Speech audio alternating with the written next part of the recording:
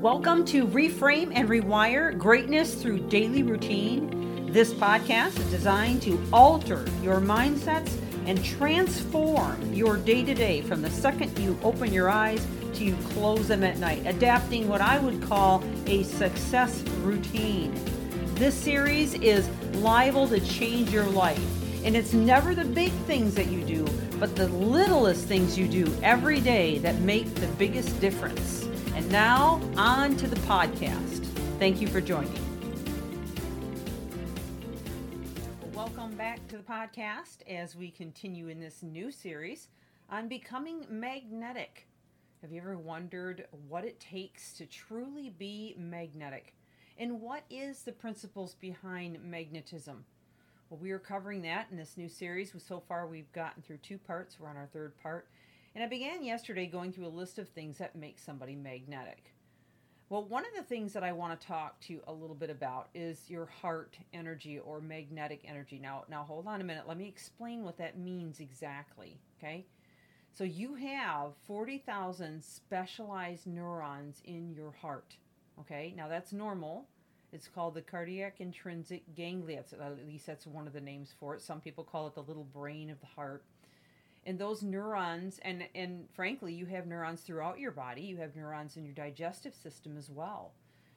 But these neurons in the heart are so incredibly powerful, and they're constantly communicating with your brain. Now, those of you that have listened to many of my other podcast series or episodes are somewhat familiar of this heart energy that I'm talking about. But those of you that have just joined or don't know a lot about this, listen carefully, because what I'm about to share with you has a lot to do with being magnetic. And I'm going to tie it in, for those that know who I am and have been listening, I'm going to tie that into some very powerful principles that I believe you'll benefit from. And even if it's just a reminder to you, I think it will be a really great episode for you to listen to today to encourage you. All right, so basically those neurons are connecting and speaking with other parts of your body, but directly the brain. And they tend to retain long-term memories, which is pretty powerful. In fact, if you look up some of the instances of heart donors and their recipients, you will be astounded at what's possible in the human heart. I have just a couple of them to share with you today, and then we're going to get back to the subject of why the heart is so incredibly powerful in creating magnetism. So this one has always stood out to me the most, and I've known about this story for a while, so I'm going to start with this one. An 8-year-old girl who received the heart of a murdered 10-year-old girl began having recurring dreams of an actual murderer, actually waking up screaming, and her mother coming into the room, again and again and again, night after night, for so long that her mother decided to call a psychiatrist. When the girl was taken into the psychiatrist, they concluded that the girl was recounting an actual, real incident. It became very apparent. So rather than treating her with psychiatry, they contacted the police and brought a forensic artist with them. The girl was able to recount the dream vividly and perfectly with lots of detail, including things like time, weapon, place, clothes worn by the murderer, and what the girl said versus what the man or the murderer said to her. In the end, it led to the conviction of the murderer of that little girl who had donated her heart. Now that I would say is so amazing. That's probably why it stuck with me for so long.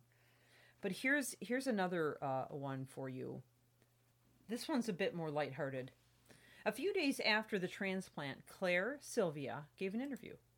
When asked what she would like to do, she replied that she would like to have a beer. Her reply surprised her, as she really was never keen on beer. With time, she developed cravings for green peppers and KFC nuggets. She later began to have recurring dreams about a man with the name Tim L., who she felt was the heart donor. She searched the obituaries and was able to identify Tim and eventually meet his family, and they confirmed that he was the donor and that he loved beer, green peppers, and chicken nuggets. That one's just fun. And there are many other cases that you could read about. But now going back to why the heart is responsible for so much magnetism. There's a great organization, it's actually a nonprofit, that serves to research the heart in depth and especially its magnetic and electrical properties. It's called heartmath.org. And I've read a little bit from them and actually am a heart math a facilitator. And so I want to share just a little bit about what they do in one of their tests. So they put subjects in front of a screen and expose them to multiple images. So everything that would produce an emotion, from puppies and kittens to, scenes of, intense peril, or perhaps even murder scenes, things that are very tragic or upsetting. And with each emotion, they measure the magnetic energy that flows from the heart. And we all know that we do have electrical and magnetic energy, just because you can use a defibrillator on us, you can use magnets on us for different purposes. And so that's how we stay alive. I mean, we're not moving and breathing and talking without any electricity or magnetic energy within us. It's what creates the neural pathways that we've talked about again and again. So anyway, they come out with scores called magnetometers, and these magnetometers are measured based on the emotion. Now, the emotional state of things like gratitude, compassion, love, joy, kindness, peace, all those wonderful, calming, powerful emotions. And you've been around somebody before that was in love with you or passionate or exuberant, and you're drawn to them, right? They're magnetic. You're just drawn to them. You want to be around them. They make you feel amazing. Those scores were 500 to 600 magnetometers, which is very, very high on this piece of equipment that they use to do this. And unfortunately, we're running out of time right now, so I'm going to have to leave you in peril here right now and come back tomorrow with